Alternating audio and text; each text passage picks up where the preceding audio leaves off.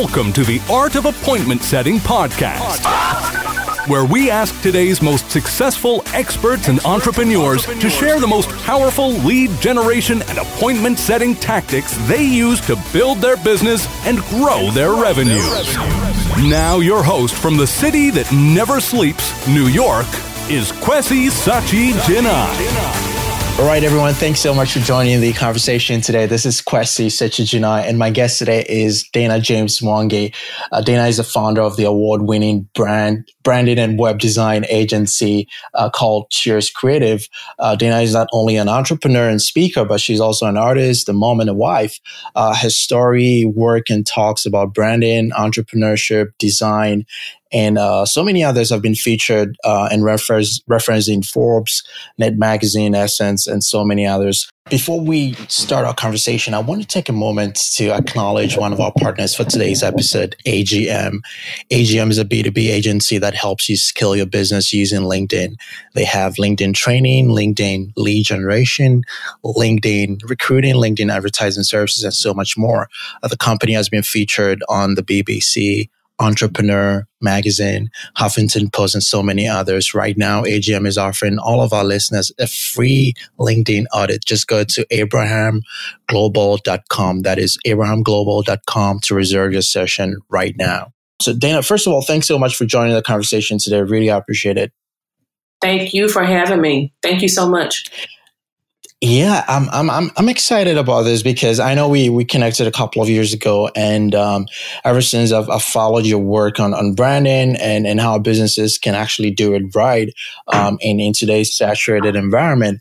I want us to delve deeper into some of the techniques that you will recommend and you've been using for some of your clients in the past couple of years. But before we do that, I must admit that the word brand is perhaps like the most vague term out there, because I say this because I used to work with the second largest brand and market research firm in the world, and we had a proprietary system for determining brand equity of the largest top brands. Actually, we had a chart of some of the top 100 brands in the world. You probably know this if I mention the name, but I'm not going to do that. But every now and then in the process, we keep changing the variables and the metrics because we admit that the landscape changes all the time. I bring this up because I'm curious to know why you decided to focus on branding as a key piece of your work, and more so, how do you define branding? Awesome. So I'll give you a little bit more background about me. I studied graphic design in college. I was always an artist and everything. I decided to major in graphic design. And then when I came out, I was doing design for financial institutions and banks. And I even did package design for items sold in Walmart and Lowe's and Target and Home Depot. While I was doing that, I was doing freelance graphic design on the side. And being exposed to those big companies taught me that there were more to helping a company than just doing graphics. What would actually inform the graphics, and why should they look a certain way? And what should those graphics do more than just look good? How can those graphics help a company to dominate? And so that's when I realized I had to learn about branding and the tools that could help a company brand themselves as much as I could. So my career kind of evolved from me being a graphic designer and, just doing print to becoming more interested in the overall health of businesses. So even to this day, while we offer, my company offers web design and brand design, all of that is informed by brand strategy. So, just getting to the meat of a brand comes first, figuring out the brand messaging and who that company is talking to, figuring out the company's offerings and how to make those sound as clear as possible. That's the work that we need to do first before we start assigning logos, colors, fonts, and other types of graphic elements. That's really fascinating. So the brand is not just the graphics, but also some of the variables that probably define that. If you were to pick, the top 2 or 3 things that would make a really good strategy, what would they be? So what makes a good brand strategy? And what people want something fast, and there is no fast way to brand. This stuff can take years, and we want things to happen in 30 days and 6 months, but this is a long-term game. The art of branding is a long-term game. And so your number one strategy is building trust through storytelling. That's the number one thing. So for instance, if I am a financial analyst, there are tons of financial analysts out there.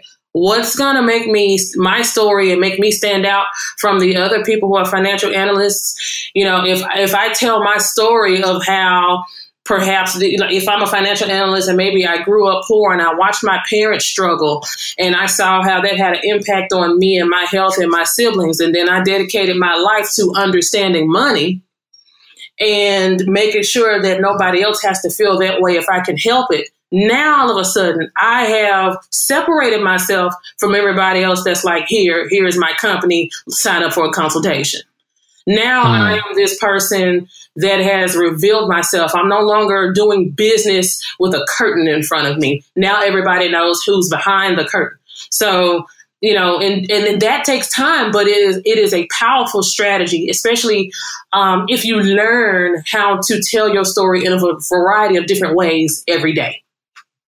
So even as I'm talking, go ahead. Yeah, I was curious, so that means that you can actually have more than one kind of stories to tell different types of people. Yeah. So, your story is your story. And as your company grows, your story also becomes your client's story. So we can even look at, Kleenex. They started doing some videos, and there was a video they did about a beloved music teacher who was dying from cancer.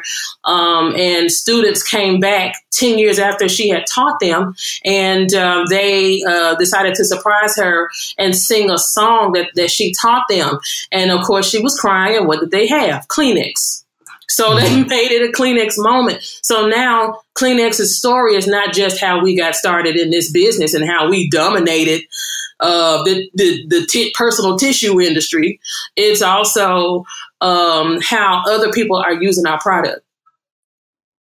So. Fascinating. I love this. So, I understand the part that, a lot of things in business takes a lot of time. Sometimes we underestimate the amount of time and effort it takes to actually get it to the level that we want. But then again, an important part of, a lot of the C-level conversations, whether it's at a mid-sized company or an enterprise company, is the bottom line and new business, right? So I want you to speak to this a little bit. How important is a solid brand to generating new business or even sales? It's super. I don't even know how you could. It is the number one method, like the art of branding. Everybody must participate in it. We were doing a branding workshop not too long ago, and one of our students was like, well, this sounds all nice and good, but what if I'm just selling products? What if I'm just selling products on Amazon? Do I need to be involved in this long drawn out process of branding myself? And I was like, well, what is your process when you go on Amazon? When you go to look for a product, I tell you what I do. The first thing I do is look at reviews. Then I go look at videos of people who have reviewed that item. I'm looking for someone to trust. And that's what branding is all about. So no matter who you are, it's an important element. So even if you have an e-commerce store and maybe instead of just having a page where you're selling items, you're showing videos on how to use that product and how other people are using that product. This is something that everybody has to partake in, whether you're a big architecture firm or you walk dogs or babysit for a living.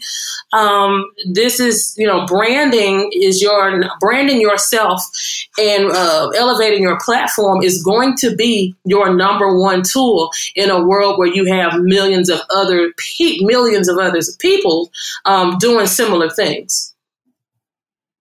If that makes sense. Right. So, yeah, absolutely. And I'm actually loving this part. I want us to unpack on uh, the the concept of building trust, because I feel that it's really hard. And even you need a lot of help. You mentioned a couple of good examples, like, having reviews, for example. Videos might be a good part of, the tools that you use to build trust. What are some of the other, so leaders listening will say, okay, I get it. Brand is important. I need to build trust.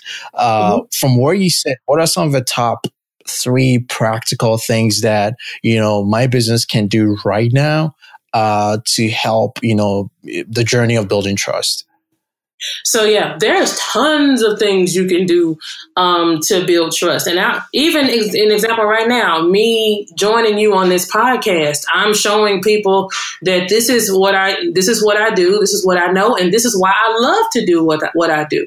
So being active and involved in, maybe sharing your knowledge via podcasts or putting on some type of webinar or writing guest blogs or doing public speaking, those things help to build trust. And then again, going back to video, whether you're doing live streams, whether you are doing webinars, or you have a YouTube channel where you are literally documenting your process instead of trying to show some type of perfect ending, will help to build trust. So let's say you make something, maybe showing your process online, maybe via Instagram or something like that. So if you bake cakes, maybe you show what it's like to go find your ingredients, or whatever it is, just revealing parts of the process. Now, again, I said, back in the day, I was doing strictly graphic design. Now I understand that graphic design, graphics and visuals, all that is a major trust building tool.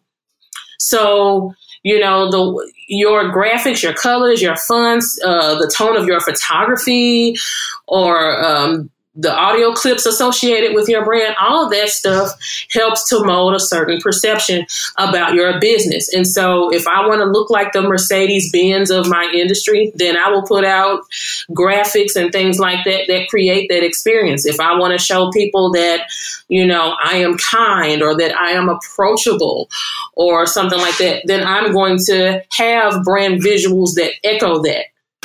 So all of those things are trust building elements. You made a really also website. Go ahead. I'm sorry. Yeah, no, you made a really great point about using stories and actually how you can actually change your story, not only for different verticals or personas that you're targeting, but also after you sort of grow to a certain point. And I just wanted to piggyback on that. I'm curious, at what point do you know when it's time to change the narrative or the story?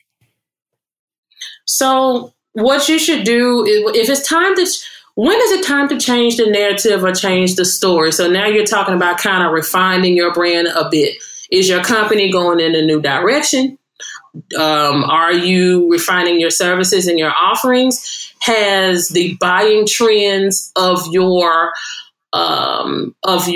target audience changed? Has their age range changed? Have they grown up a bit?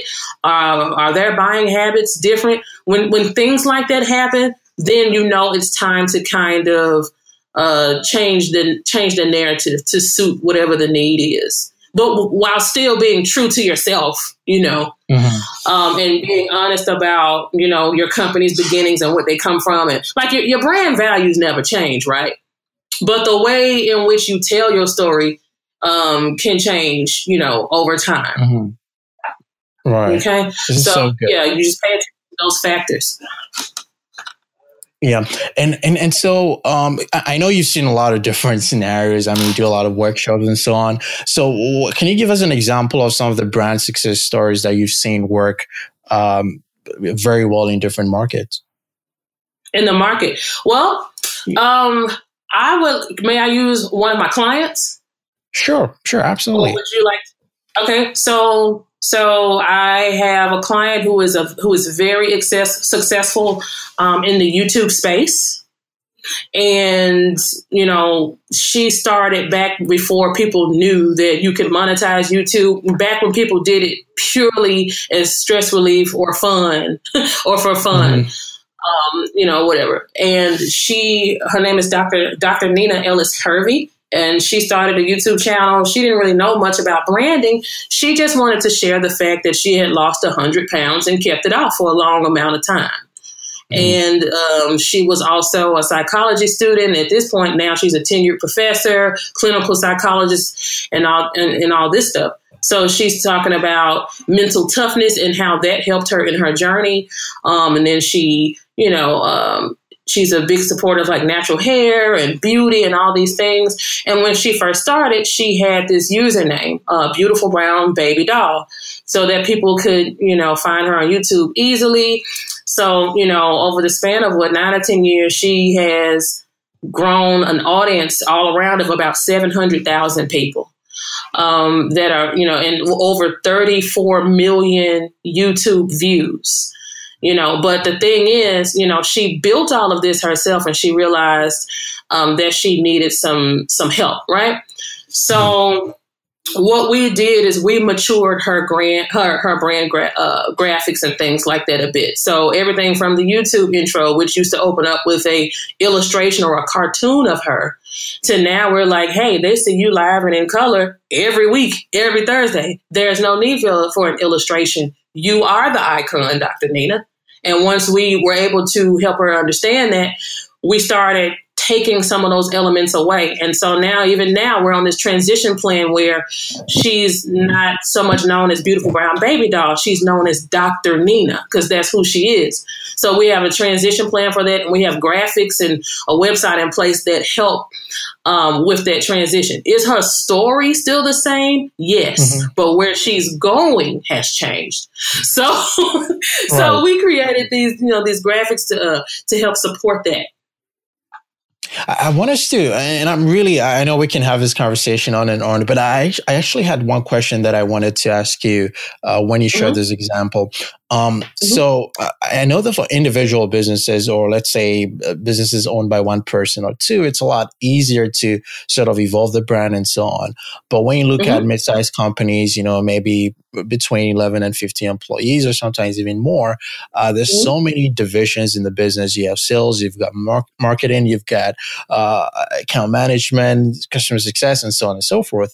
And sometimes the messaging, aligning all the messaging across all the divisions is super difficult. My question to you is, what have you found to be sort of the biggest mistake in aligning all the kind of the messaging across different divisions? That's interesting that you say that, because I come from a corporate setting where a lot of times departments don't even really know what the other departments do. And, there's not enough talk between departments. And what I have found in general is, for bigger companies, when the bigger the company, the more likely their messaging needs help. Because, you spend all these years, building this, there's more fires to put out, right? And there's more of a puzzle to put together. And so that will be the bulk of the work. And so, even with my company, we have, a service where we sit down with the leaders of departments, and we attempt to get the company to talk about their story and their challenges and who they think their audience is and where they want to go. And we try to get them all on the same page. You will be amazed how even within the company, people have different ideas on how that company started. So if everybody doesn't even have that together, then imagine how the overall messaging of that company is probably a little bit out of tune. And so, and the other thing is, it's also interesting, and to me, it's necessary to get department leaders from a company in the same room talking about where the company is going, to get all that rich feedback. So somebody in accounting is going to have a different idea of somebody in operations. Somebody in the graphic design department is going to have a different idea than somebody in sales for the same company. So what I found is communication, getting everybody together, and just having everybody answer that question of why this company exists. And it's good for the management team to see that too. It's good for, CEOs to see, okay, this is the perception of the company just within these walls. And so to start there and try to get everybody on the same page, and then from there work on putting out a unified message, I think can be very powerful. This is so good. So Dana, where can people learn more about your work, connect with you, get some branding consulting and move their brand forward? Awesome. So my agency's website is www.cheerscreative.com, and we are everywhere at Cheers Creative. My personal website is DanaJamesMwangi.com, MWANGI, and I'm everywhere at Dana James Mwangi. On my personal site, I have a downloadable where you can download 18 tools to help you dominate online right now and to help elevate your platform and make your workflow a bit better and help you to be more professional as you're dealing with prospects and clients. So you can download that. We have the brand journal on Cheers Creative's website, which is like a free e-workbook that helps you to do pretty much an audit of your brand. And so you can kind of look at it from a bird's eye view, because we work. And before you know it, 2 years have gone by and we don't know who we are. And so the website and marketing and all that stuff looks like we don't know what's going on. So that tool will help you kind of stop and look at your brand from a bird's eye view. Awesome. Thank you so much, Dana. Thank you so much, Kwesi. I really enjoyed this. Thank you for listening to the Art of Appointment Setting podcast with Kwesi Sachi-Jinai. Find out more about how to get high-value appointments at Catalyze.io. And while you're there, check out the free resources for appointment setting. And be listening for the next episode of the Art of Appointment Setting podcast.